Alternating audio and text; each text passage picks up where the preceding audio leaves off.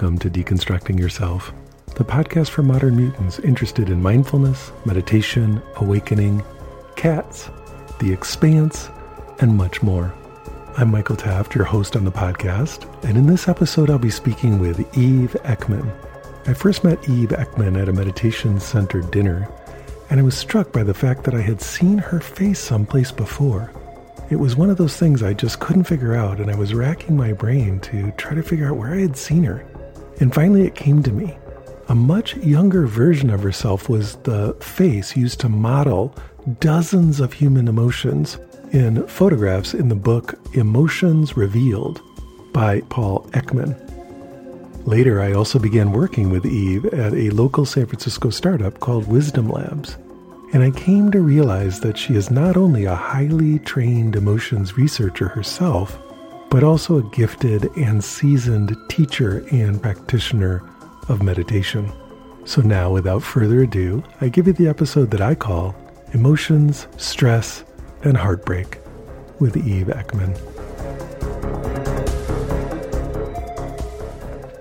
Eve, welcome to Deconstructing Yourself. What a pleasure to be here, Michael. The podcast for modern mutants, interested in all kinds of stuff. And if there's anyone that I classify as a modern mutant, it is Eve Ekman. So I'm glad to have you on the show.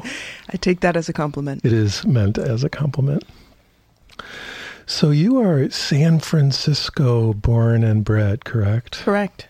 And you're like East Bay, punk rock, Gilman Street. Yes, that is one of my lineages. Surfer. Yes. Okay.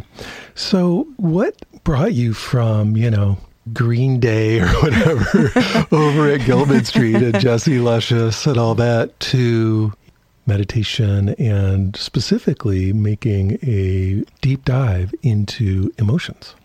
Yeah, that's an interesting question.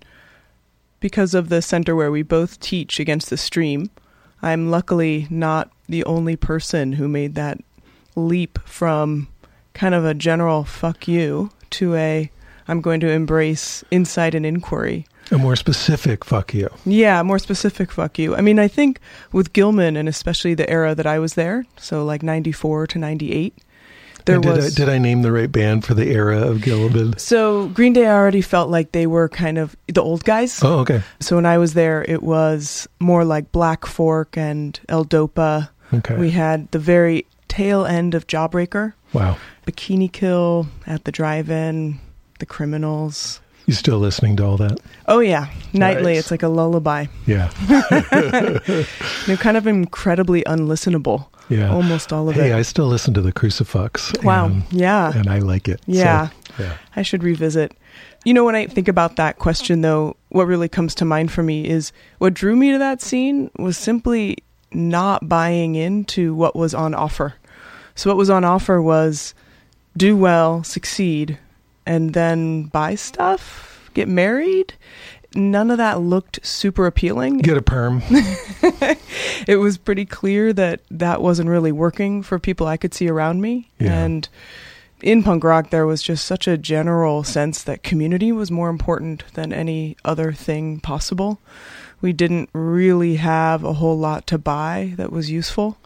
And going to shows was pretty much free or inexpensive. So there's a real emphasis on community and togetherness, and that was really healing for someone like myself. Yeah, and that whole focus on do-it-yourself, which isn't there so much anymore, but way back when there wasn't punk stuff to buy except for maybe records and patches for your coat or whatever. But the rest of everything you just made yourself. I made endless zines and posters and artwork, and everybody was making everything. Yeah. And it was all about not buying stuff from corporations, right? Right. Yeah. Which is, in fact, quite Buddhist, right? Yeah. So we don't need stuff from the outside. Though, indeed, with punk, we were making and generating a lot more external stuff. There still was kind of an opposition to hanging our hat on any redemption we might get from external rewards and means. So again, you're saying that it was a kind of a general disaffection with current Western culture that was present in the punk rock scene that was also a gateway into the Buddhist world for you. Yeah, but I'm not a seeker. A lot of people found their way to Buddhism when they were looking for it. I got thrown in. How did you get thrown in? It's my karma dharma, as some say. Well, it's interesting. I first got interested in general with Buddhism just through the Dalai Lama as a figurehead, as such an interesting, non-violent leader, one who was really promoting the same ideals that I looked up to in Martin Luther King and Gandhi. And I had the opportunity to meet him when I was 14, doing some activism for Free Tibet. Activism was my first real passion. And so social justice was one way I felt like it was okay to be alive in this world, and not just kind of icky. And so I met him, was really impressed. Where did you meet him? In Boulder, Colorado. Oh, yeah. Yeah, that was like a school, or not really school, but trip of young activists who went out there to meet him. It was cool. It was not especially meaningful for me in that I probably held his hand for a second, which anyone who's held his hand knows that's a lot. It's a good feeling. There's a great deal of warmth and goodness that he emanates. But it wasn't as though I was taken to this idea, wow, this is my spiritual leader. I now have a path. Yeah. It just happened that when my dad got invited to a meeting where he would be present about 5 years later, he agreed to go because he thought his daughter would get a kick out of it. Oh, so you have a dad? I have a dad. Yeah. He's pretty well known. He's kind of a big deal. He's kind of a big deal. So he got you access to the Dalai Lama later. Yeah, this was from now 95 to 2000. And in that meeting, kind of the groundwork that would later have me fall into these practices was set up. So describe that. That's very interesting. Yeah, so this meeting was called Destructive Emotions. There was a lot of neuroscientists and scholars, folks who really wanted to come together and unpack from this Eastern point of view and Western point of view This was part of Mind and Life? Mind and Life, yeah. And this is when Mind and Life had conferences that weren't open for the public. Yeah. This was just dialogues. So Richie Davidson was there, Daniel Goleman, Mathieu Ricard, Francisco Varela. The usual suspects. The cool guys. And they invited my dad, who was very reluctant and thought it would most likely be everyone listening to and thinking about this person as though they were a cult leader. He thought it was bullshit, right? Majorly. Yeah. Mm-hmm. Yeah, he was like, I didn't fall for Est. I didn't fall for Synanon. You are not going to find me worshiping this leader from the East. But he thought it'd be fun to drag you along. Well, yeah, he was like, if my daughter can come, she'll enjoy it. Dharamsala, India, why not? So that was his real interest in going to the meeting. And wow, talk about a complete change around. He really had an enormous resonance to the presence of the Dalai Lama that he's talked about at great length. Yeah. So your dad liked it, and you did too, right? Yeah, I had a great time. It wasn't as though I was shifted. I was already enjoying the presence of His Holiness and loving the idea of this dialogue. I actually got to ask one question to him then, which I think I'm only beginning to understand in the last couple months. What was your question? My question was, how come we have the hardest time feeling compassion to the people that we're closest with? Yeah, interesting. And so what's coming up recently that is allowing you to feel like maybe you're getting a new insight into the answer to that? Yeah, so His Holiness's responses was first, which is his classic response, what do I know? I'm just a monk. And then his second response was, especially in romantic partnership, every day you have to remember something about this person that is unideal. Interesting. Essentially, see their clay feet. So you're popping the bubble of projection around the relationship archetype. And yes. See, you got that immediately. For me, I was like, why do I want to think about the bad parts about this person? Isn't that what gets in the way of my compassion for them as it is? Well, he wanted you to see their clay feet. And were you just puzzled at that point? Yeah. I mean, I kind of understood, but I was also confused because there's this idea that I always held pretty close from John Hughes movies that my significant other was going to be everything. They were going to be, in some ways, this ideal version. And for them to be that way, I had to kind of co-create that mystery. Right. Help them to be ideal by, yeah. Yeah. That's just instantly lands with me as like an ultra destructive. Oh, yeah. Yeah.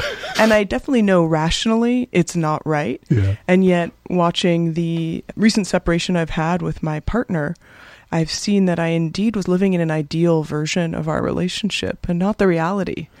So you have recently gone through a rather deep heartbreak. Correct. It's not through. I'm in. In the big middle of deep heartbreak. And so what's coming up for you around that teaching? Yeah, it's interesting. I'm really fortunate to have a teacher now named Jennifer Wellwood, who's a just incredible Dakini and has a lot of great teachings on what she calls psychospirituality. And one of her teachings is on yielding to whatever our experience is. And that has really been helping me. It's not quite related to this idea of bringing down to reality the projected image of your other. However, it does give me a way to understand moment-to-moment experience. Is this teaching of yielding significantly different than equanimity? Depends on whose definition of equanimity. Ooh, let's go there. So on this podcast, I've heard actually 2 different definitions of equanimity. Minimally, yeah. At least.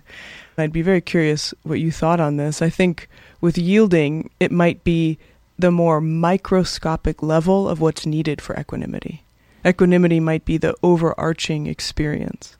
And you mean microscopic in space or time or? Time. Time. So like just in this very moment. Yes. Yeah. So emotions, right, are triggered in a 25th of a second, don't last more than a minute. So our equanimity with them is really a very fine-grained experience, and one in which if we can yield to them instead of oppose them, get in the way, change or shift them, we probably will find ourselves closer to equanimity. Yeah, so this thing about emotions I find ultra fascinating. I think you may have heard me and Rick Hansen talking about it and other teachers, and that is the balance between wanting to accept whatever's arising emotionally and to shift or change whatever's arising emotionally. And, you know, there's seemingly, I'll just say not contradictory, but different teachings and many different practices on how to work with that. Sometimes you're yielding and accepting, and sometimes you're doing metta and completely, utterly changing how you're feeling. And on top of it, you know, it's funny, you went to that conference about destructive emotions. Like there's some that are bad and we're supposed to get rid of them somehow. And your specialty is emotions. You're maybe the most informed person on emotions in the entire world right now, as far as I can tell. So what? Wow. Yeah, well, that's, it's true. What do you have to say about that? Are we changing them? Are we accepting them? Is it both and? I mean, what's your take? Yeah, it's a wonderful question. And a lot of it actually has to do with that temporality still. So when we say destructive emotions, it's not that some emotions are good or bad, positive or negative. It's actually the enactments are sometimes constructive or destructive. You mean the actions we take based on the emotions? Yeah, and I say enactment because that includes rumination or some form of suppression. So it's not necessarily just that you're punching your cat or whatever. Right, or eating 3 pints of Ben & Jerry's or Coconut Bliss or whatever is your... Yeah, please don't punch your cat. But it can also be just internally destructive action. Absolutely. Yeah. And so quickly, it's almost outside of our conscious awareness. So I think one of the other ways that we get stuck, especially with Buddhist psychological and Western psychological points of views, is just semantic. So a lot of the Buddhist teachings that I've read on emotion are really about the habits of mind. And this has to do with the common ways we respond, irrespective of triggers. And then we talk about it from the Western psychological point of view. We're talking about milliseconds and our immediate actions and responses, the physiology in our body. And we're not looking so much at these habits. We're looking at these discrete events. And so what can we learn about the habits of mind from the teachings? Wow. There's so much to learn, and one thing I've realized is heartbreak might be the best opportunity to learn about your destructive emotional habits. Nice. Well, tell us about it from within the center of the cyclone. Yeah. So there's just these different layers. So I've been today kind of reflecting, hopefully not ruminating, on suffering. and the suffering of suffering, the suffering of change, and the suffering of conditioning. And each one of those we can hit on through the emotions we experience in heartbreak. People think of heartbreak as just sad, but just like loss, it actually has many different emotions within it, including experiences of frustration, disgust, contempt, profound fear. Disorientation, which we would call more of a cognitive state from the Western psychological point of view. But yeah, I've definitely been feeling as though someone spun me around many times, as though I was going to pin the tail on a donkey. And then I'm just standing there and the world is still moving around me rapidly. They remove the blindfold and there's no donkey. Yeah. Right. Or I'm the donkey. It's unclear. Yeah.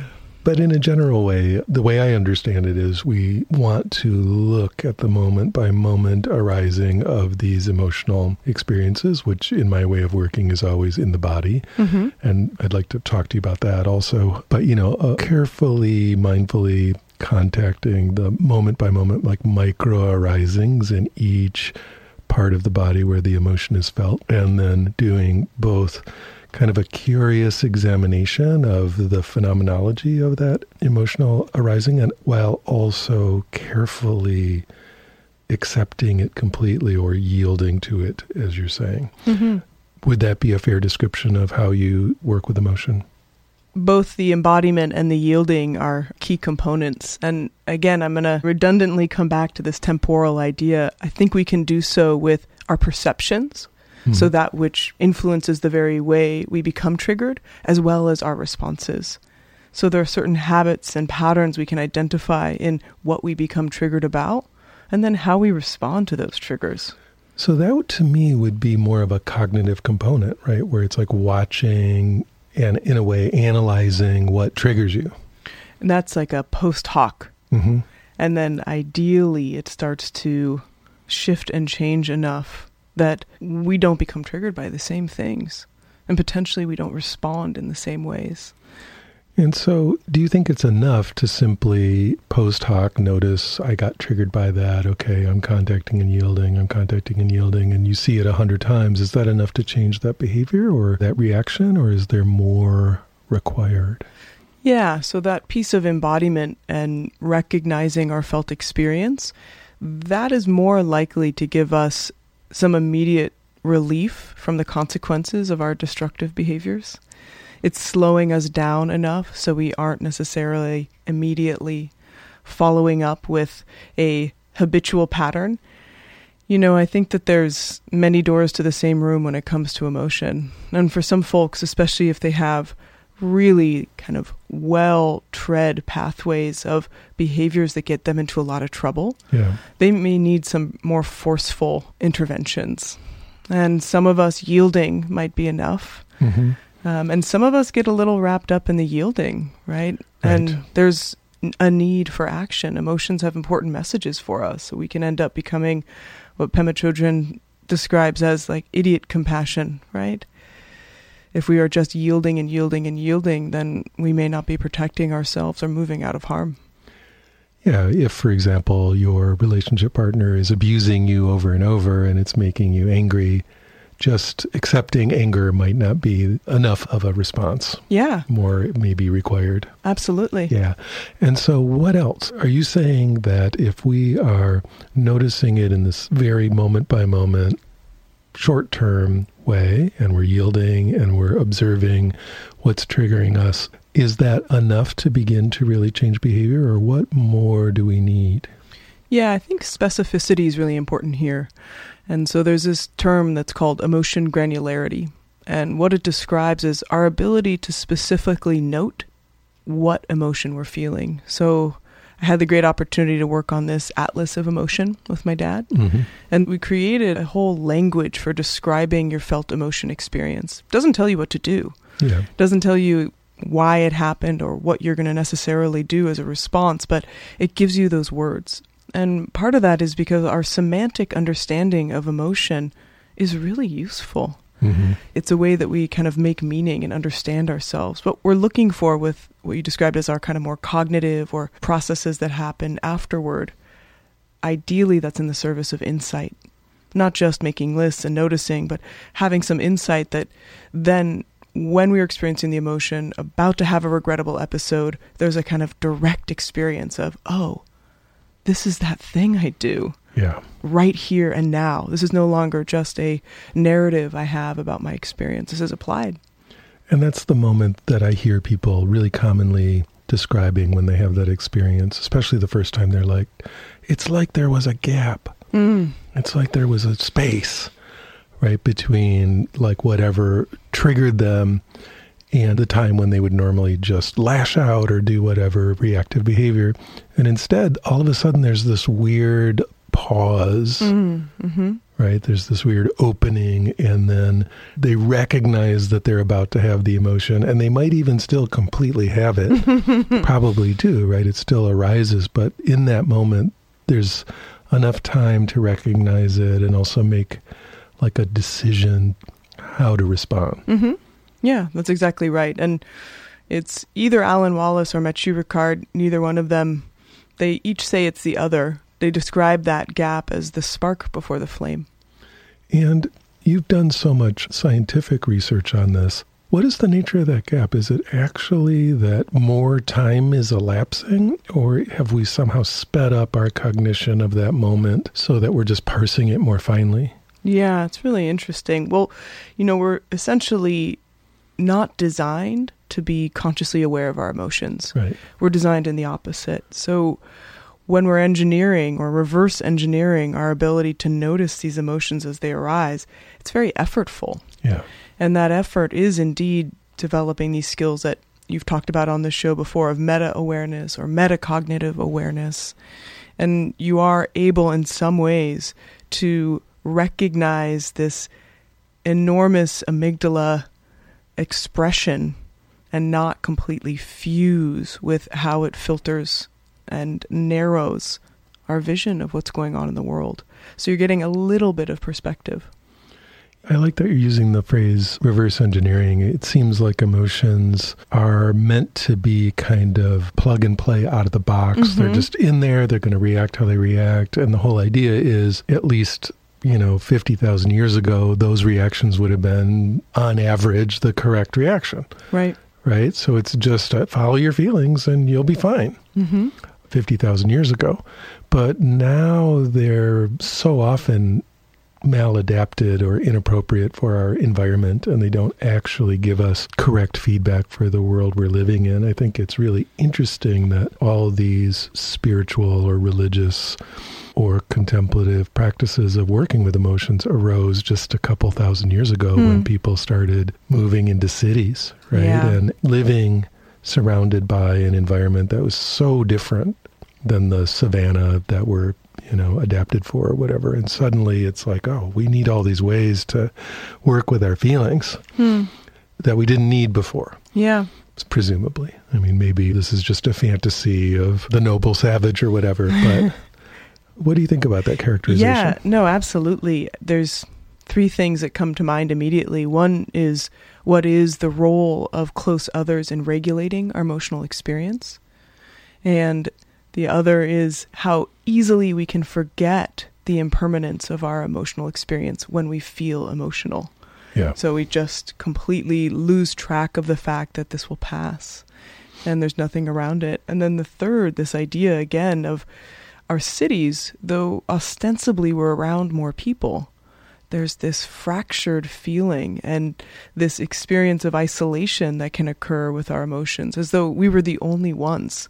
Yeah. And no one else could possibly understand. And maybe if they knew or found out, they would think we were terrible people. Well, especially in my case, they would know that was true.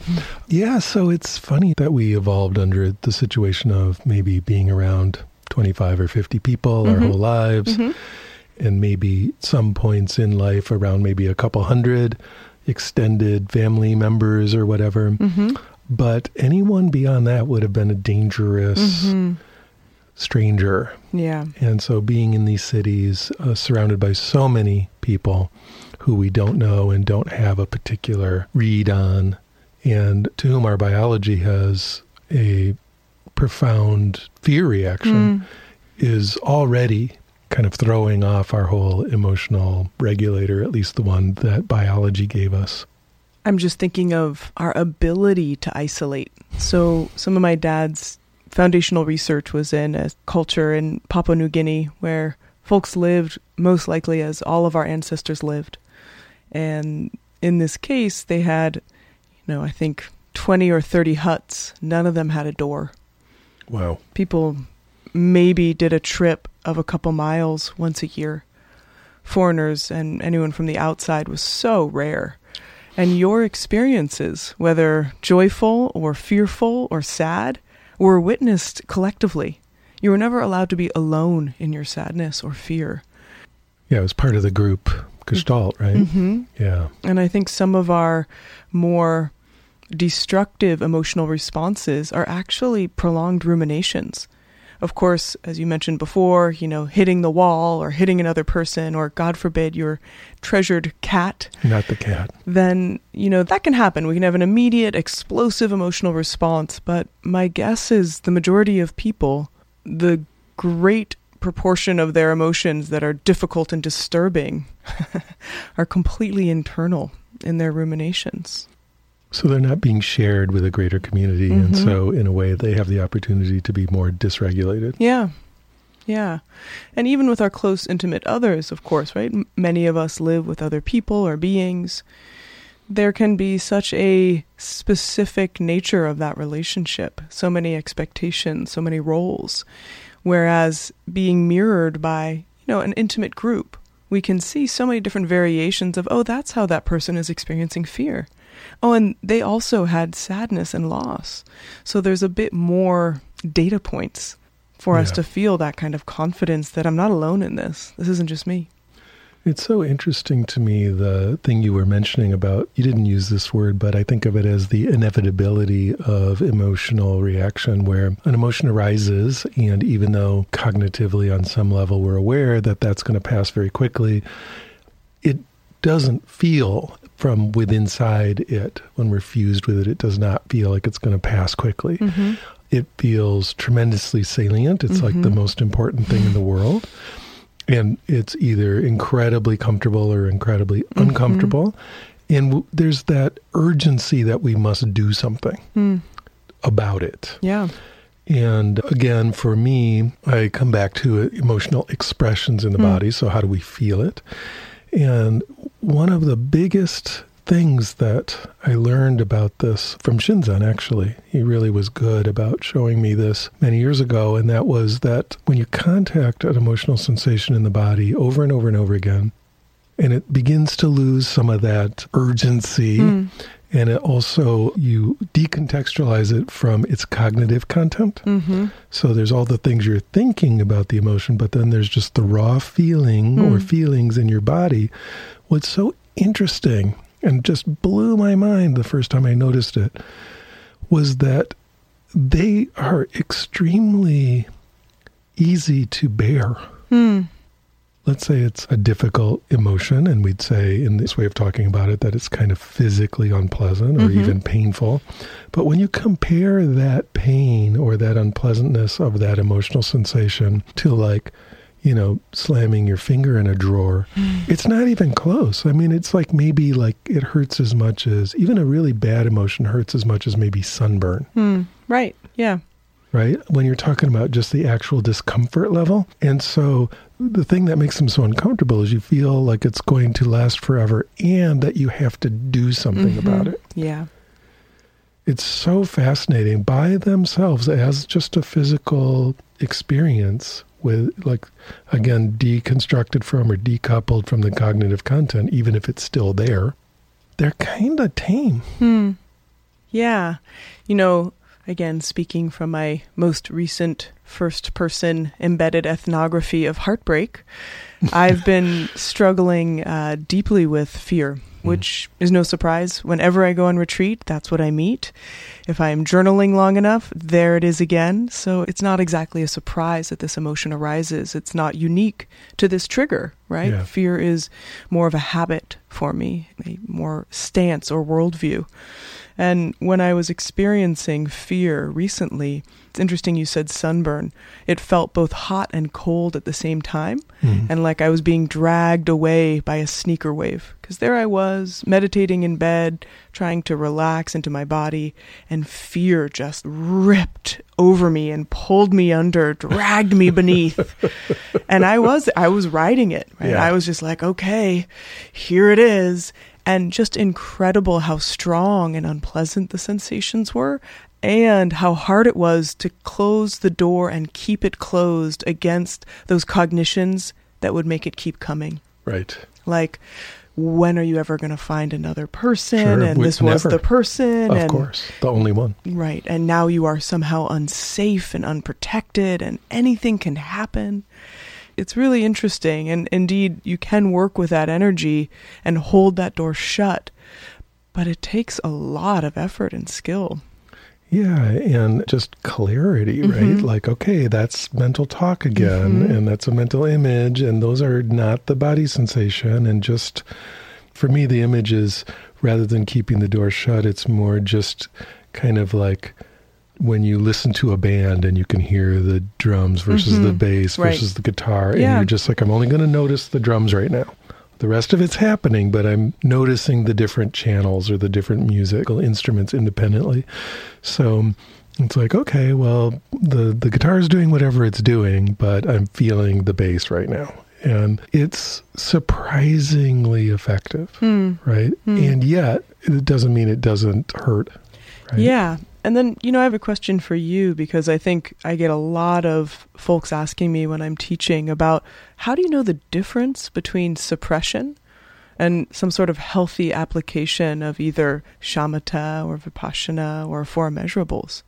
You mean, how do you know not punching the cat is not suppression? Right. Essentially, I think that some of the benefits of meditation practices, and each one has a different flavor of how it can help us work with emotions, but they can also, of course, encourage us to bypass entirely our difficult emotional experiences. And I think we see the consequences of that across the board. Yes. And it's a particularly pernicious and egregious thing in the spiritual world, right? Yeah. Where we just have zillions of people who are deciding that they're only going to have good feelings, or they don't, those emotions aren't theirs or whatever. And with all the consequent mayhem that occurs because of it.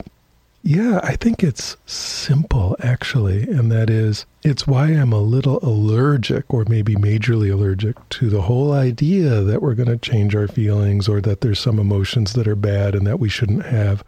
And maybe I lean too far in the other direction, but it's like, no, whatever is arising, you're going to learn to feel it in the way I was just describing, at that, micro level of arising and passing body sensation. And you'll feel it concomitant with all these cognitions, but you'll keep noticing that they're different than the cognitions and that they're decoupled from the cognitions.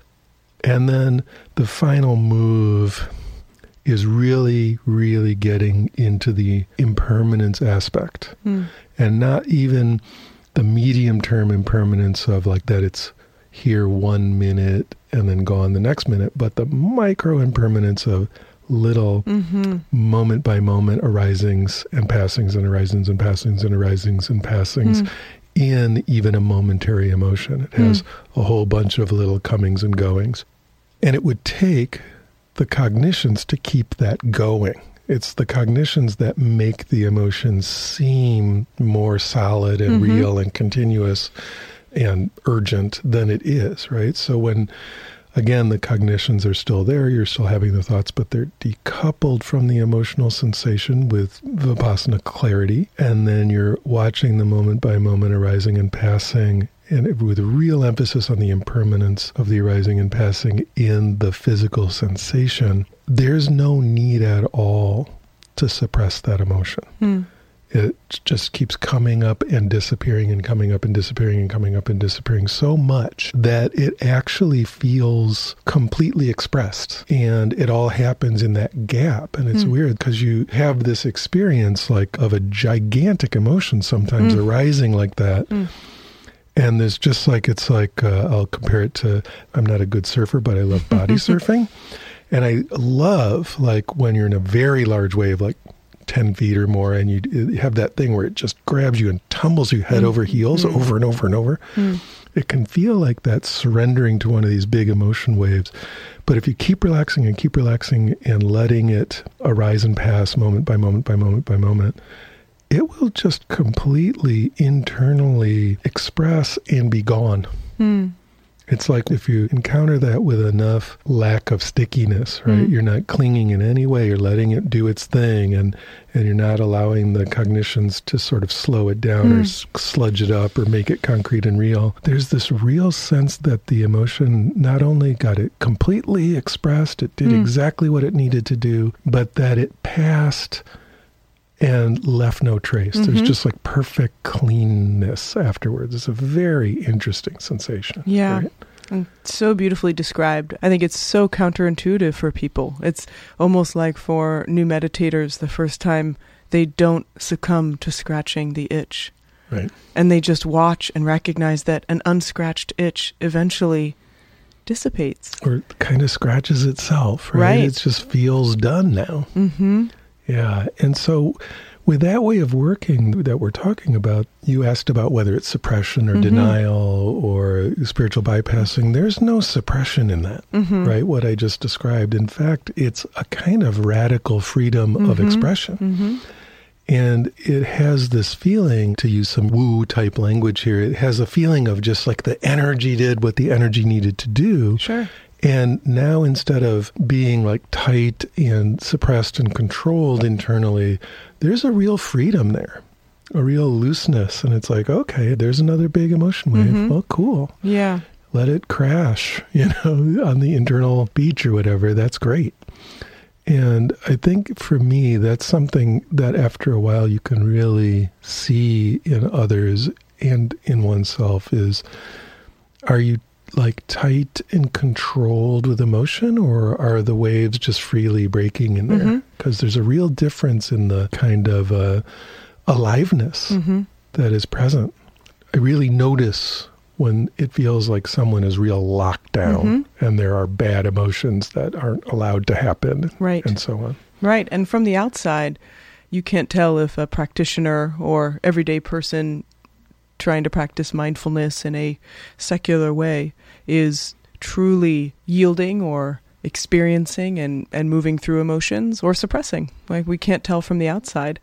And when you were speaking, one thing that came up for me is a lot of people are not motivated to completely open up to their emotions, right? They're like, maybe in the next life. Yeah, to say the least. And one way that I often really try to encourage people to get into this emotional experience deeply, that the only way out potentially is in, is when we are kind of holding the door back, as I said, or attempting to not experience what's happening. Most likely that will lead to the overwhelm that creates stress. So people often talk about stress as though it were some kind of amorphous cloud or noxious gas that comes upon us. But in fact, stress is the over-arousal of our emotion. That's the scientific definition, meaning our emotion is felt at a level we can't tolerate.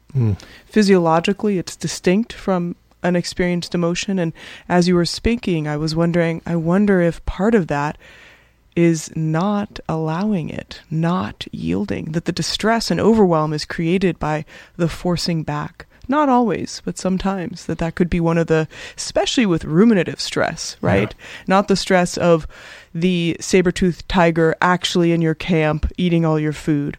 I hate when that happens. It's the worst. But the, imagined saber-toothed tiger, which is for most of us, all of our stress is, prospective into the future.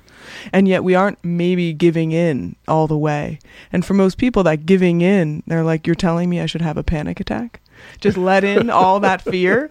And so there's such an interesting subtlety that unfortunately you could probably only investigate by getting so close that indeed you might feel at the precipice of panic. Yeah. Can I do this? Is it possible for me to host this feeling at a very deep level? Yeah, I almost feel like I hope it is over the precipice of panic, for some people, just in a safe, meditative place, like let the wave crash, right? Yeah. Let it tumble you. That's really interesting.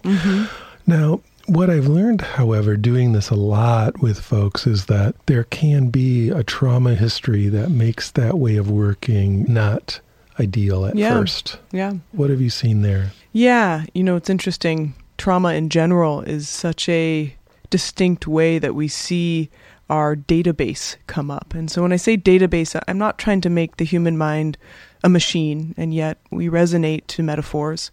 So this database, what I'm describing is these past histories and scripts. So what triggers us to emotion, a lot of those are shared and universal. Any of us, if an object was fast moving towards our face, we would flinch, we would move backwards in fear. But for some of us, we experience fear with clowns, right? And that could be exposure to early childhood movies or a older brother who was trying to terrify you or something like this. So we have our unique triggers as well as our triggers that are universal. And with trauma, we end up including in our database and our scripts these really significant events that trigger us so profoundly. And our scripts and triggers in this database is invisible to us, right? It is almost as though it were a lens we were seeing through the world and we didn't realize the lens was there at all. It's what's called our appraisal, our automatic appraisal. Mm-hmm. And so I think with an unexamined database, investigating deeply into our most profound triggers can be overwhelming. It really can be. And, I think what you're describing is the embodied approach. It really is a better way to titrate. Mm-hmm. So though a lot of people who have experienced, especially early trauma, can't access sensations of emotion in their body at first, slowly over time, they can become more familiar. Yes. And that is a method that's, I think, safer than going into these traumatic memories, which can precipitate just so much spinning cognitively that they don't even know where the life raft is. They don't know where the way out is. So you have to develop the kind of anchor or the base in the body before telling people to go into that spin cycle of what could be some pretty intense thoughts and ideas and images, which are not real, but feel very much so. So this idea of what you're calling the embodied approach, part of it is just how we decide to define emotions, which I think are currently not completely defined, right? The definition from the Western psychological point of view is that it is a dynamic process that includes both physiological and psychological changes. Yeah. And based on what some call the wisdom of the ages, or our kind of ancestral history and our unique personal past. So it would include the body sensations of the emotion and the cognitions around the emotion, according to the psychological definition. So it's funny, this is a turf war between, all of psychology. They have these really well-defined fiefdoms of cognition, personality, and social and emotion. And there's a bit of disagreement on what part of emotions are thinking and what part of emotions are feeling, and how distinct they are. Indeed, there are emotion-laden cognitions. Mm-hmm. So we have an emotion episode, such as your partner moves out and leaves, right? This happens. Just theoretically. And there you are in your house with your cats. And saber-toothed tigers all around. And there's a way in which the emotion, the loss, can generate a lot of thoughts and ideas. And they're kind of coming from the emotion itself. Yeah, so the feelings trigger cognitions, right? And I could also think, I'm going to be alone forever. And that could have its own cascade of emotion feelings. Yeah, to me this is so fascinating. Again, being trained in separating those two things, one of the really powerful skills that makes possible is that you can then watch what you're describing. Like, okay, now there's a embodied emotional sensation that is triggering all this cognitive material. And you can just feel it, see it, witness it happening, and then it starts going the other way. Okay, here's this new arising of thinking, and that's triggering all these body sensations. And it just goes back and forth, and that's what most of us call being me, right? Being here is just I'm having some feelings, then I'm thinking about that, then I'm thinking some stuff and having some feelings. In terms of the turf war, and we're talking about the psychological turf war, and then there's the whole meditation one about it too. But where do you land with all this? Yeah, well, I hopefully am not landing anywhere, but continuing to evolve. In this current moment. Well, as you were speaking, I was thinking that there's such a beautiful overlap between Western psychology and Eastern psychology, where there's an interest in first-person inquiry, real first-person reflection. What is my experience like? And as you're describing the methods you use, which are this fine-grained approach to sensation, moment by moment, millimoment by millimoment. Nano sensations. Yeah, and I think, of course, that's what a lot of Western psychological research would like to do, but they're using fMRIs, an EEG. Mm-hmm. What is this moment by moment changes and alterations in our physiology and our brainwaves and our thinking and emotions? And I think I land on the place that our emotions are this dynamic combination of our felt experience, meaning sad, disappointed, frustrated, as well as the thoughts that are then generated by them. And both are hosted in the body. Mm-hmm. And when you say both are hosted in the body, you mean, for example, the meat of your brain is in your head, and so the thoughts are hosted in the body? Or do you mean it in a different way than that? Yeah. It's funny. I was like, well, we're not going to go into consciousness. And I was like, oh, we might. So I have all these allegiances to different teachers who don't agree, which is just wonderful. It's like being pulled apart. That's the best possible situation. Gosh. Yeah. And so on the one side, I have my dear teacher, Alan Wallace, who taught me just such exquisite techniques of meditation. I ended up teaching alongside him in my dad's place. I had no business to do so. And it was just such an awesome throw into the deep end, both of meditation practice, being exposed to him, and teaching people how to work with their emotions right there. And Alan has a point of view that, this meat, this brain, we have no idea if thoughts or cognitions or consciousness is there whatsoever. Yeah, I saw Stan Grof today saying that there's zero proof that consciousness is generated in the brain. And I'm like, I love you, Stan Grof. I mean, I think that's probably wrong, but still. I would ask your local cognitive scientist, because that, if pressed, that's not too far. Yeah. Not to say there's nothing interesting and worthwhile in the brain. There is so much interesting and worthwhile in the brain.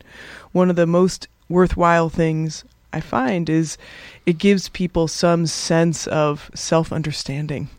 And I, in some ways, begrudge that. I wish people would find self-understanding just by noticing sensation in the body. Yes. Just by watching patterns of emotion and, deeply diving into their narratives and their histories. But indeed, people see themselves reflected in their neuroanatomy. It helps them understand their experience. It feels de-shaming in some ways of, well, my amygdala hijacked my prefrontal cortex. Now I know why I punched my cat. That's right. Yeah. That's exactly right. And we've been trying to figure out why you did that. Mm-hmm. But you were going to contrast the Alan Wallace view with another view, I believe. Yeah, I mean, and it was just kind of woven in there, in this idea that we can understand the entirety of our consciousness and thoughts as in our brain. You're right. It's so fascinating how being able to name the parts of the brain, like the parts of your car engine or whatever, somehow removes that sense of there's something wrong with you for feeling that. Yeah. It's like, well, my liver is doing this thing and my amygdala is doing this other thing. Right. Right? Absolutely. There's a kind of a lack of judgment in that. But the liver is so much more clear in its function. There's no proof that the liver does anything. See, there's my assumption from the Western medical informed field. But with emotions, right, we really, really know very little about what's happening in the brain. There's a lot of hypothesis and idea and a lot of meaningful research on what might be going on as we're emoting. Mm-hmm. But really the seat of what's happening and its true origin is invisible as thoughts.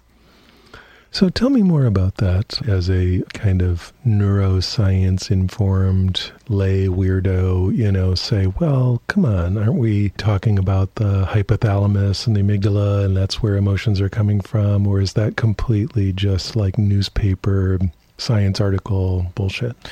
Well, I think it depends on to what purpose. Yeah. Right. So if you want to build and develop some neuroarchitecture of emotion, it can be useful to look at those areas and identify what is being lit up when specific stimuli are being shown. If you want to help people, I'm not sure it's that useful. So this is your passion, right? Yeah. So what is useful in helping people? You know, I'm really, again, I'm a passionate believer in this first-person introspection. Mm-hmm. I think we've discarded it for our shiny, fancy machines. Our shiny and fancy machines are wonderful. And it is really great to know the neuroarchitecture of emotion. Mm-hmm. At the cost, however, of saying, oh, but it was just what someone said. It doesn't really matter. So because we all, in some ways, pray to the Church of Science, we consider science really meaningful and worthwhile as a way to know what's happening. We discard anything that science doesn't value, and science does not value first-person reports. Yeah, and until even relatively recently, behaviorism was the name of the game. Yes. And in which there might not even be internal experiences of emotion. Yeah. And then we've got good old Chomsky and cognitive psychology, where it's all mental. It's all the cognitive material. Yeah. Right? Yeah. So what do you see happening in beginning to reclaim the embodied aspect of emotion? Yeah, well, it's really exciting to see how much interest is being put into the body these days. So I see a lot more research on interoception and even things like investigating the microbiome, understanding how other bodily functions actually shift and change our feelings or emotions. By microbiome, you mean like the bugs in our guts? Mm-hmm. And the way that those might change how we feel about things. Yeah. Remember that headline, "Eat yogurt, make you happy"? So, you know, maybe a bit overstated, but this idea that our Have you been eating a lot of yogurt lately? I haven't, actually. I should try. Coconut bliss has really been where it's at for me. Yeah, but this idea that, you know, our brain generates emotions that we then feel in our body versus there's a gut experience that might generate emotions that we feel in our whole body. Yeah. It's exciting. It just helps us question a paradigm that is simply one way. And we look at a lot of the research in the vagus nerve, and there's a good deal also, of course, not only of turf war, but controversy there, but this idea that there's this kind of central channel that looks a whole lot like a central channel in Eastern medicine as well, that connects our gut, our heart, our eyes, our ears in this fundamental way of processing the world. It's hilarious to hear you say that. I mean, I have a giant library of Indian, you know, books about spirituality from a zillion years ago. And there's one of them, I think it's called Devatma Shakti, and it's a big book about Kundalini. And in there's a huge diagram of the vagus nerve and all the glands attached. And, you know, this is the whole explanation in that book of, you know, the chakra system. So to hear you say that, I'm like, oh, there we go. Yeah. And, you know, integrative medicine. So I was at the Osher Center for Integrative Medicine at UCSF for a number of years. And it's so hard to do research in these kind of specific modalities that look at our chakras or meridian systems because they're so unique and specific to individuals. And science requires big averaging of as many people as possible. Well, something else comes up here for me, which is, I think, crucial, and that is, if you look in the history of Tantrism, the chakra systems are visualization techniques and like kind of almost like a memory palace kind of idea where you're building this system in your mind of what's going on and feeling it in your body. But they are individual, like different teachers created them as a way to work with their psycho-spiritual somatic material. But they were all different. And so there was, like you're saying, so individual. There's many chakra systems in the sense of ways that we could almost like categorize our embodied and mental experience. And so it was only much later that anyone started to think that this was somehow like an actual physical system that you could go in there and like find with forceps or something. And so to me, it's really interesting, at least historically, it doesn't seem to be how the chakra system was understood at all. To me, that makes the idea of a chakra system much more fungible with research, like something you could go in there and work with, because it's kind of just a way of understanding yourself. Yeah. Yeah, and this is by no means my area of expertise. I'm just guilty by association with all these wonderful acupuncture and yoga researchers over at Osher. And what I know from them and some of their struggles is if you have a pill that reduces, blood pressure, it does so for 85% of the population.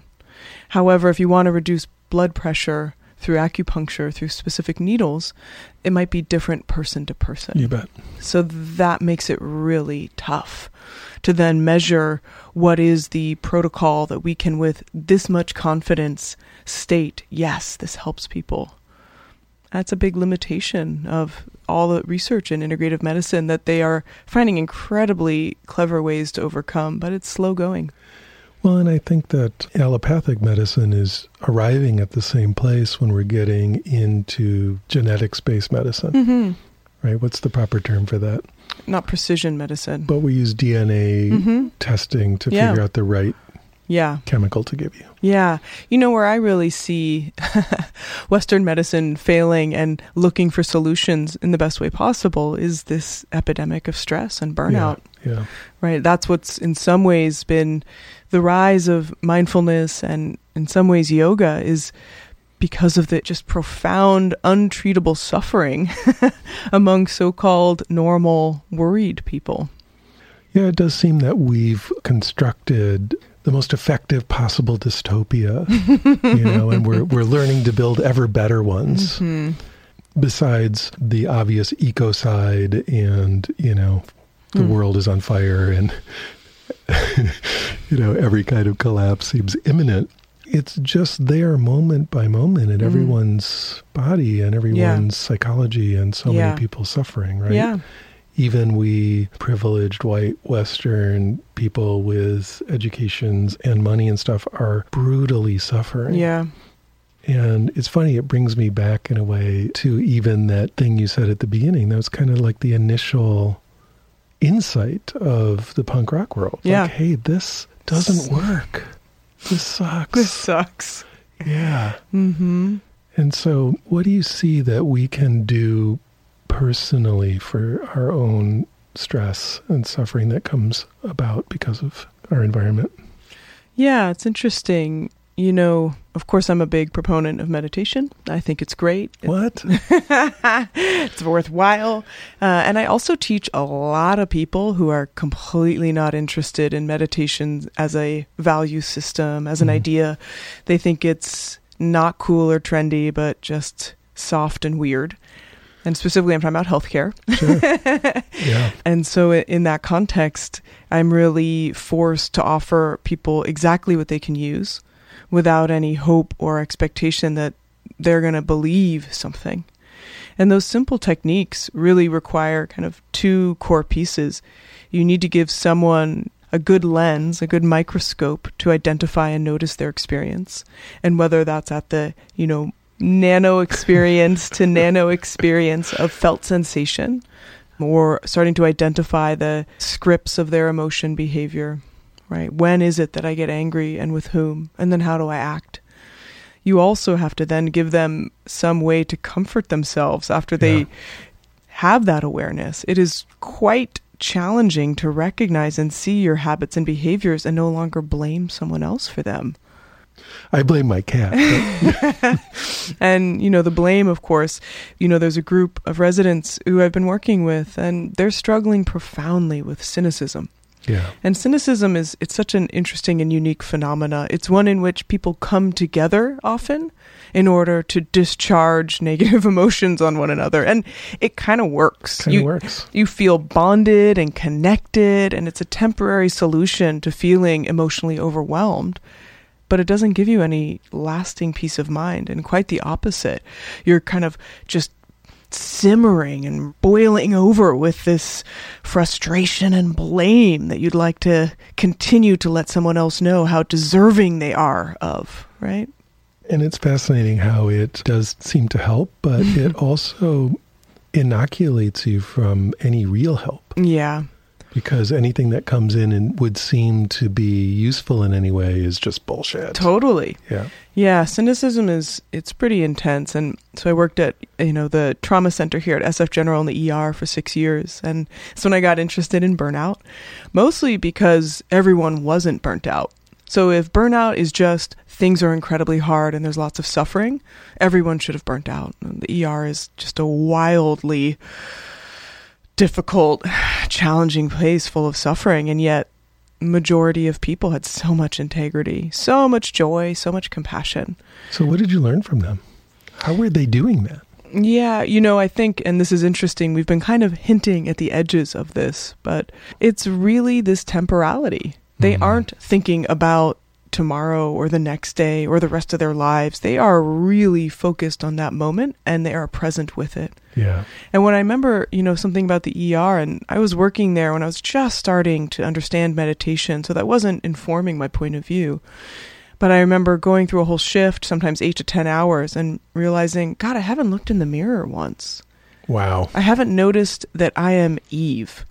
I am just this person who's here to be of service.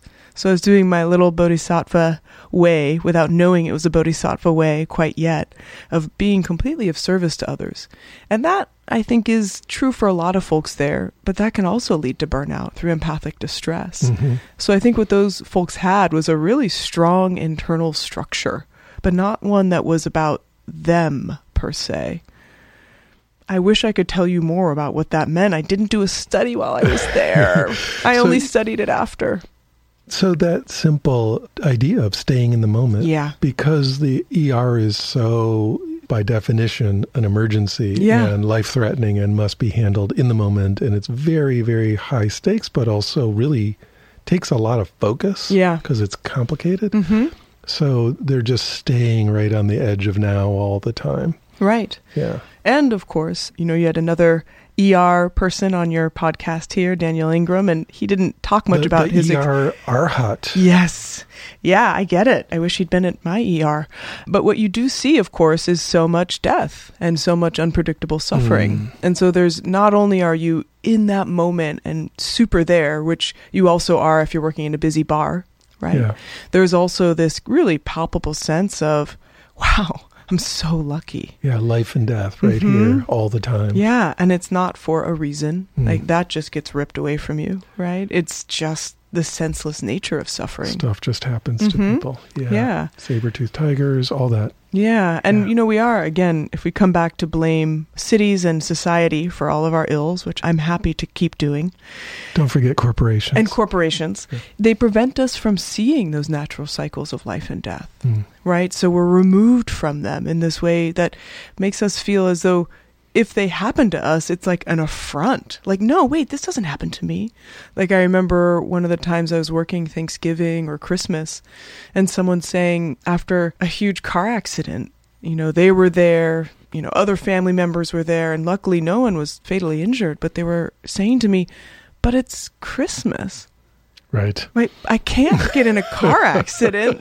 It's Christmas. It's a really inconvenient time to get, in a car wreck. This is a fun time, right? And so I think, again, if we talk about what's so good about moment to moment, is we are liberated from those expectations.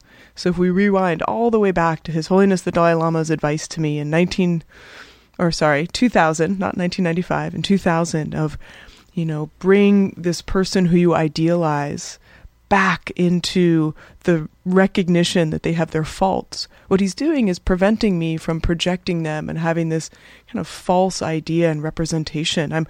See them in the moment, see them as they are. So I think that interpretation, instead of see their faults, is a little bit more resonant to me. and one that's been really sitting with me in my heartbreak of this person who I love. He's a wonderful being, right? We were stuck. Things were not working. Clearly stupid. I'm not there. I don't go to anger quickly, if ever. But, it's this idea that I see the temptation of building him up to be this ideal, especially now that he's gone. Sure. Like, wow, he's better than ever. Right. Instead of this moment-to-moment experience of how this person actually is. How do you think that applies to ourselves? Wow. I mean, it's everything, right? I have a feeling you have a very good answer to this, but I know for a fact that this idea of who I am in partnership has so little to do with who I am moment to moment. And yet it seems to define my feeling of kind of suffering right now.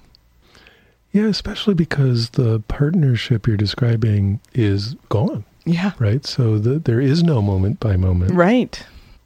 Yeah. There's just a being with, yielding to this sorrow. And yet the sorrow's fine. I really like being sad. That's why the emo scene was so good for me at Gilman. It's the fear that is my kind of a place where I don't yield. And it's a fear of now being this altered other status than I want to be. Yeah. And so it comes back to seeing an image of yourself. Right. Right? That may or may not be, not just not true, but even anything at all. Right. Right? Yeah. And do you find that self-image, as I'm describing it, like coming up as like an actual concept or archetype in your head? Right? Like you see who the Eve you wanted to be, or how does that work? Yeah, it's interesting. Personally, for me, this may not be for everyone. It's more my projected idea of how I'll be seen by others. So this, Eve in a good relationship, I recognize the reality that doesn't exist right now. Right. And yet the fear is more, what will others think? Which is so ridiculous. And I would hope that after years on this planet and practice wouldn't matter. And I can see it.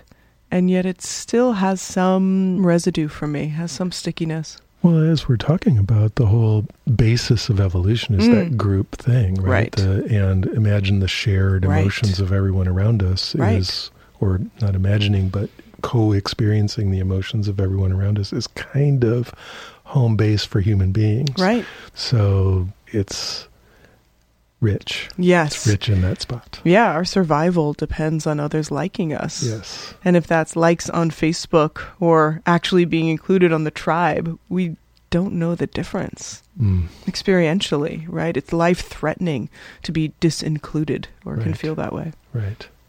So, Eve, I described kind of my way of working with the moment-by-moment arising of emotion, but how do you work with that, or how do you teach people to work with that? Yeah, I really feel super fortunate to be living in this time of technology that's so accessible, that people carry around with them this hugely powered computer in their pocket. And as researchers, we have this huge advantage where we can rely on people to be citizen scientists. So they can collect meaningful data and give it to us. And they can collect meaningful data and they're empowered to see it on their own. So this to me is a really inspiring piece of where we are in contemporary research. There's a form of research that's called either ecological momentary assessment or sometimes called ambulatory assessment. And essentially it is checking into your phone now and then and describing what's happening for you. So with the famous experiment by Daniel Ariely about everyone being distracted and unhappy be an example of that. Right, yes. And Matt Killingsworth, the happy, the daily happiness study. So in that study, people had an iPhone app that randomly triggered them at various points during the day to see what they were doing and how distracted they were and how they felt. So this is one of those. Right? Yeah, and I did a study during my postdoc at UCSF in which I really wanted to figure out and dig a little deeper underneath burnout. So I was describing my experience with burnout in the ER, and admittedly, I didn't give anyone surveys while I was there. I should have. Even though I hadn't done my doctorate yet and had no business doing, I would love to have that data now. I can't believe you didn't get the survey. I really should have.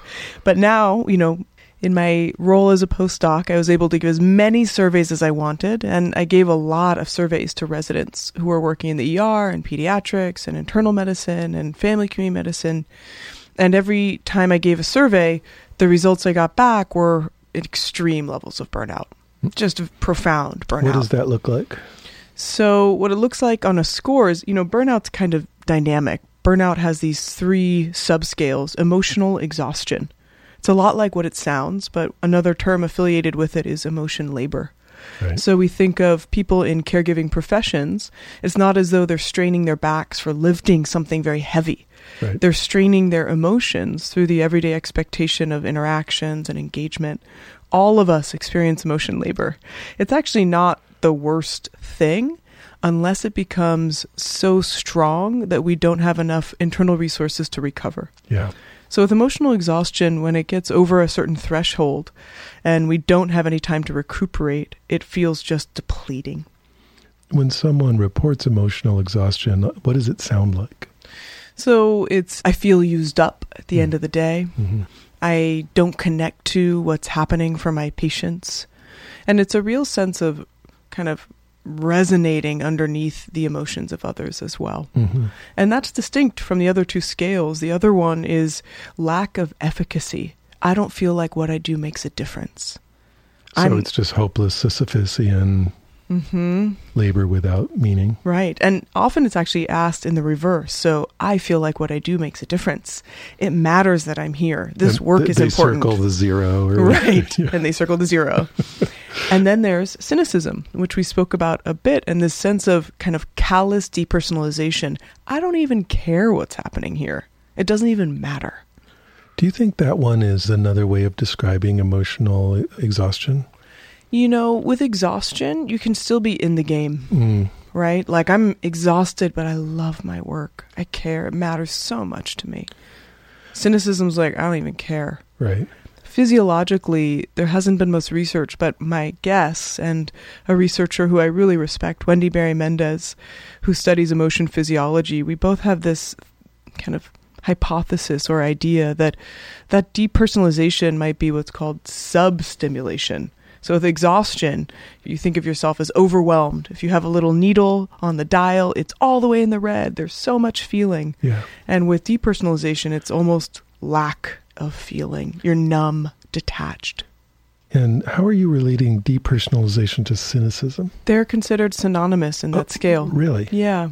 And depersonalization has a very distinct meaning in clinical psychology. Mm-hmm. For this, which is more organizational psychology, it's I don't care, I don't matter, nothing matters. Right. Kind of, again, callousness is another way to describe. So if somebody's really burnt out, then they're going to be emotionally overworked. Mm-hmm. They're going to be cynical. Mm-hmm. And they're going to feel like nothing they do matters. That's a possibility. But interestingly, with the residents who I have surveyed at UCSF, they are profoundly exhausted. They're pretty depersonalized, and yet they still have a sense of purpose in their work. Otherwise, they wouldn't show up, right? Yeah. So I sometimes call them the most functional group of depressed people I've ever worked with. Though that title can be, given anywhere else at any time. I'm open to new contenders. I'm sure there's a lot of depressed functional people out there. And so with this group, I was interested because my experience of them, teaching them and working with them through emotions and practicing meditation, is they had a lot more going on than just burnout. Yeah. They were more than just that label and title. And in the field of medicine right now, it's a crisis. It's an epidemic. And there's a lot of concern, rightly so, and yet not a lot of specificity. So there's these kind of general buckets of, well, it's institutional. The systems are set up in a way where people don't have enough time with their patients. There's too much paperwork. So that's why they're burnt out. Or it's personal. Some people just can't handle this stress. They have things going on at home, or they don't have internal resources, and it's them. They're not sleeping enough. They're not sleeping enough. So there are these kind of like individual and systemic reasons, and those are real. Those are true. But it doesn't really get you to the level of, okay, day to day, what's going on? What does burnout look like? What does burnout feel like? What is catalyzing burnout? So I did a study that was EMA, in which I asked folks twice a day for 2 weeks. what emotion are you feeling right now? What does EMA mean? Ecological momentary assessment. Okay, yeah. I like my psychological terms here, ecological momentary assessment. And so we have, what are you feeling right now? So, your listeners at home, I can say, pretend right now you are getting pinged in the last hour. Think of the emotion episode that is kind of most relevant. So that would be your prompt. What emotion was it? What triggered it? Where did you feel it in your body? What did you do as a result? And how long did it last? So I asked them this for 2 weeks, ended up getting 100 people over the course of 3 studies. And what I found was the burnout, again, profound and significant, and yet 50% of all of the emotion episodes were enjoyment and contentment. Wow. And that wasn't at a low level. That wasn't at a neutral level. That was a significant amount of feeling okay. Yeah. And that was surprising not only to me, but to the residents. And I did follow-up interviews and some kind of manipulation checks of, were you only reporting when things were okay? And they were like, absolutely not. Why would we just choose the good times? Or so I didn't even know they were there. So they were actually caught off guard, right? And they were surprised by their own richness of good times. Yeah, some of the findings in our study through the qualitative research is, I'm surprised I'm okay so much. And then we found, of course, a significant amount of frustration and anger and fear. But what was triggering the episodes of fear was highly related to work. So feelings of being judged or evaluated, worry they're not a good enough doctor, concern that they won't be able to finish their paperwork in time and be reprimanded. Eve keeps evaluating their emotions. Yes, under high scrutiny. And then with anger, right? So that was about 15% of all the emotions experienced across everyone for all these 2 weeks. And then another 15 to 17% was more on the range of anger, frustration. And surprisingly, a big proportion of that was triggered by interactions with people at home. So my boyfriend didn't care when I made him dinner, or my dad just doesn't understand while I'm still single, or cat not eating the food I got them and it's, locally sourced raw food. They're so ungrateful. And so it was surprising and really helpful. Right? Because if we're designing interventions and trying to train people for how to work with and deal with emotions, it's important to know what emotions. So there's this kind of interesting backlash right now that I encounter in healthcare where the residents especially feel that a new emphasis on well-being, which is being expected of them from the highest level, so the Academy of Graduate Medical Education nationally has a requirement that all residency programs now teach well-being as of 16 months ago. And for the residents, they're like, you want me to do another thing on my own time to make myself better for you? And so there's not a lot of specificity on what is it that these residents need. Is it a glass of wine? Is it food delivery? So they have, nutritious meals. Stanford has tried a program like that. Is it feeling of connection and social support? And one of the interesting things I found is a lot of those enjoyable episodes didn't involve anybody else. You've measured this burnout in all these interesting ways. Like, what's the actionable content there? Yeah, for me, it's how do we design these programs that really target the needs of these residents. And though I studied a significant number of people at UCSF, I wouldn't even try to say that it's the same at Duke or the same at Harvard or the same at any medical institution. One facet of research I think is luckily being disassembled is this idea that we can generalize, especially when it comes to psychological issues or even public health matters. There's a wonderful, now emeritus professor at Berkeley named Leonard Syme. He has the incredible title of the Godfather of Social Epidemiology. It's good. So he's the one who discovered that there are social factors that relate to health and well-being. And he was one of the first proponents of creating large-scale public health programs that can reduce inequality and make people feel empowered. And he has been one of the most ardent critics of anything generalizable. He says it needs to be block by block. So interesting how we come back to the individuality and individual medicine, right? Yeah. So residents are kind of an exceptional group. And I wanted to study this exceptional group because there's so much attention and interest, right? And yet what residents are experiencing might be different from the rest of us, is a more profound lack of sleep. Yeah, it's more, they're in a very extreme situation. They're in an extreme situation. And yet when I have taught in other settings, including schools, jails, Dharma centers, corporations, it's not as though these issues are any different. There's still a great deal of emphasis on how are we working with the daily stress. And my guess is there may be slightly less levels of burnout depending on where people are working, and understanding and investigating more what are the sources of daily emotion instead of just burnout, I feel really passionate about. I wish that emotion and really deep emotion inquiry became part of a diagnostic tool to understand what is it that's going on? What is the source of this stress? Let's not just call it some sort of block entity or definition. Let's really get into understanding it. And the very process of paying attention to what our emotions are is an intervention in and of itself. So people often, when I tell them, yeah, I teach emotion awareness, they're like, okay, I'm aware, now what? Yeah. Hey, I know what I'm feeling. So what? I know I'm freaked out. Right? Who cares? Yeah. And, I think it's interesting, and we haven't spoken to this. We have an implicit assumption that awareness, that fine-grained awareness is enough. And why is it enough? Mostly because we actually have pretty good rational capacities. If we can slow down enough to see this habit, this pattern, naturally we're going to want to improve. We're going to want to diminish the sources of our kind of craving and delusion and hostility. Do you think it's just that we're bringing online the, medial prefrontal cortex, and that is exerting some kind of control or containment function, or is there more to it than that? Yeah, such a good provocative question. There is more to it, and part of that is connecting deeply to our intention. And again, you don't have to hold a Buddhist worldview to set a clear intention. And you had a guest recently who really beautifully spoke on bringing virtue into everyday life. Culadasa was speaking about just recognizing when I do this specific activity, I end up feeling bad. But when I do this other specific activity, I feel better. And that just simple, rational evaluation of there's a general sense of care, which I have for myself. I want to be happy. I want to feel good in the world.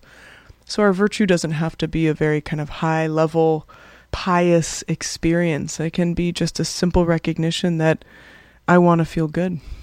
And there are specific things that I can do that reliably feel good. Right. And that ruminating in my negative emotions rarely feels good. Whereas coconut bliss, so good. Yeah. And temporary, but then it's over. Yeah. Now, what about surfing? Surfing is such a great teacher. Because I started later in my life. How old were you? 30. Wow. Yeah. That's late to come to the surfing party. It is. Wow. It is. I was forced. Again, just thrown in the deep end because I was living in Indonesia with my partner at the time, and there was nothing else to do.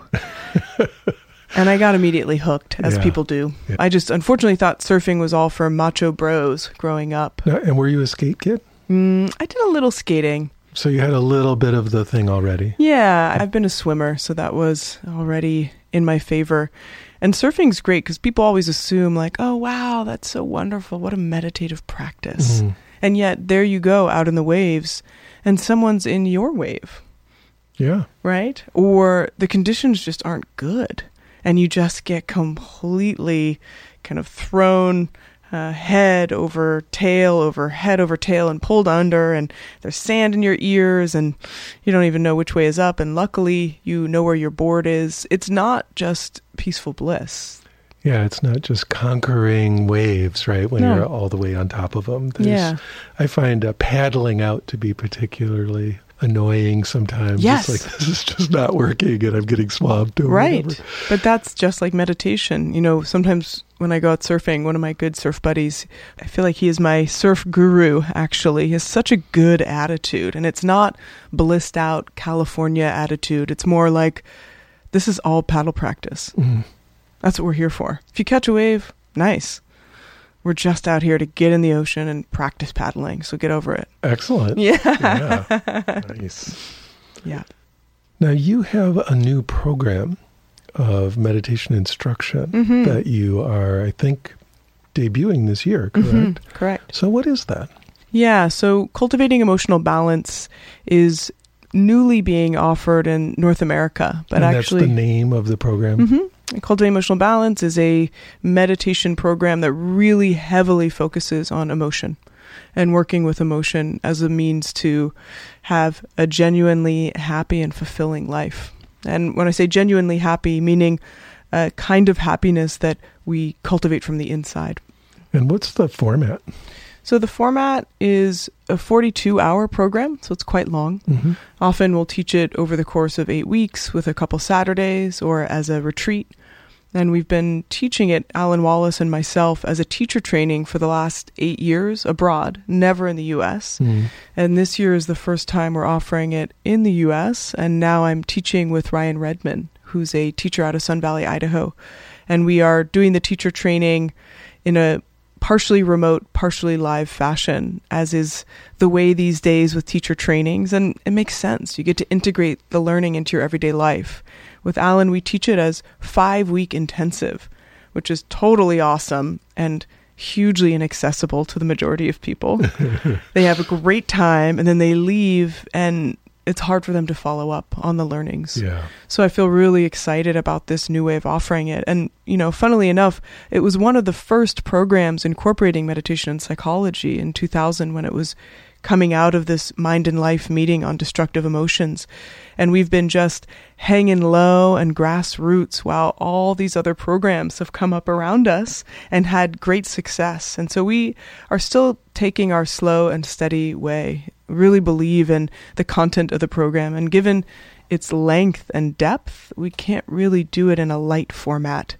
So I would say that this program is really for someone who wants to invest in transformation. What are you teaching people? We're teaching people kind of two main principles. One is let's work at the nitty-gritty level with your day-to-day emotions. So if you were frustrated yesterday, what was in your database about that frustration? What made you feel so irritated at your roommate for eating your food, for example? How did you then experience that in your body? What was your response and how do you work around it? So we again have that more fine-grained or microscopic level. And on the other hand, we're looking at and working with practices around mental balance. So what are the kind of cognitive, attentional, intentional, and emotional aspects of our life overall? And how are those balanced? Do we have too much hyperactive attention or some kind of deficit in certain areas? So we take an approach that's a bit more broad and encompassing and philosophical from the contemplative point of view, and include basic practices that are drawn from Tibetan Buddhism, but we teach them in a secular format of shamatha, vipassana, and the heart practices. And combined with this emotion work, it's for us, teaching it, it's such a joy because people really get a sense of not just the neck up enlightenment, right? But the down on the ground embodied experience of when I come home and the dishes aren't done again. Yeah. How do I respond? Right? So I love that. And I teach little parts of it in small workshops and have taught it quite literally all over the world. Singapore and Brazil and in the US and in Europe, and find that this universal language of emotions gives people so much intrigue and so much laughter, and looking at it together in a group format, it's awesome. Excellent. Thanks so much for coming on the show, Eve. Great to be here.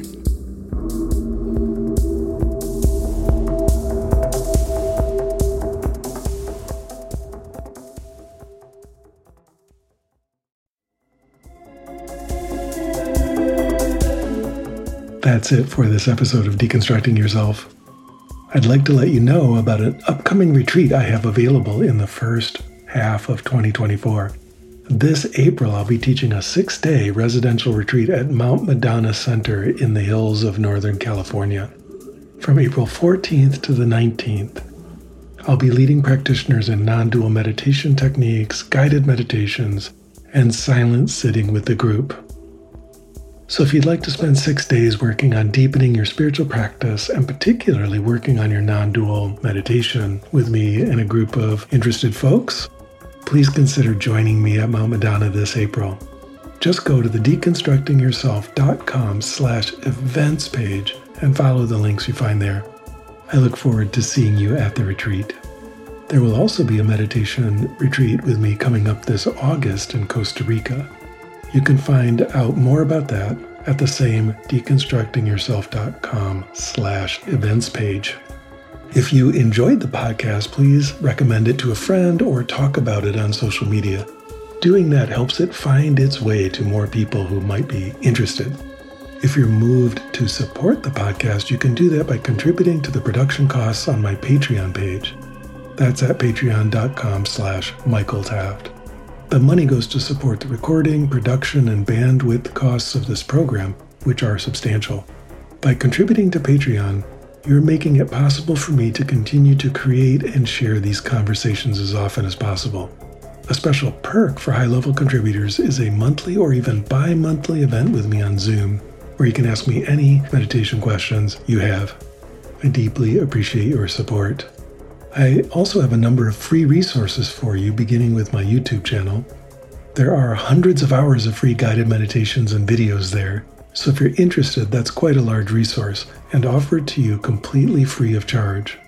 The channel address on YouTube is MWT111, or you can just search my name, Michael Taft. I encourage you to subscribe to the channel and join me each week for a new live guided meditation session. If you'd like to interact with a broad community of people interested in meditation, particularly those who engage with my YouTube meditations, I have a free Discord server called Deconstruct U. That's deconstruct and then just the single capital letter U. There are a large number of discussion channels there, and it's free, so hop on the server and introduce yourself. And of course, there's the deconstructingyourself.com website itself, which has articles, interviews, and more about meditation going back over 12 years at this point. So be sure to check that out. Beyond these free options, I also have a number of paid online courses to help you grow and develop in your spiritual practice. You can find out about those either by signing up for my email list at deconstructingyourself.com/sign-up or at the site deconstructingyourself.org. I look forward to seeing you in class. The Deconstructing Yourself podcast has always had excellent sound, which is the result of an amazing audio engineer and amazing human being named Stephen McNamara. He's an all things audio person with many decades of experience in producing music and spoken word audio. If you're interested, you can contact him at his website, yogitar.com. That's YOGITAR.com. Music on the Deconstructing Yourself podcast is a track by Peter Bauman entitled Crossing the Abyss from his album Machines of Desire.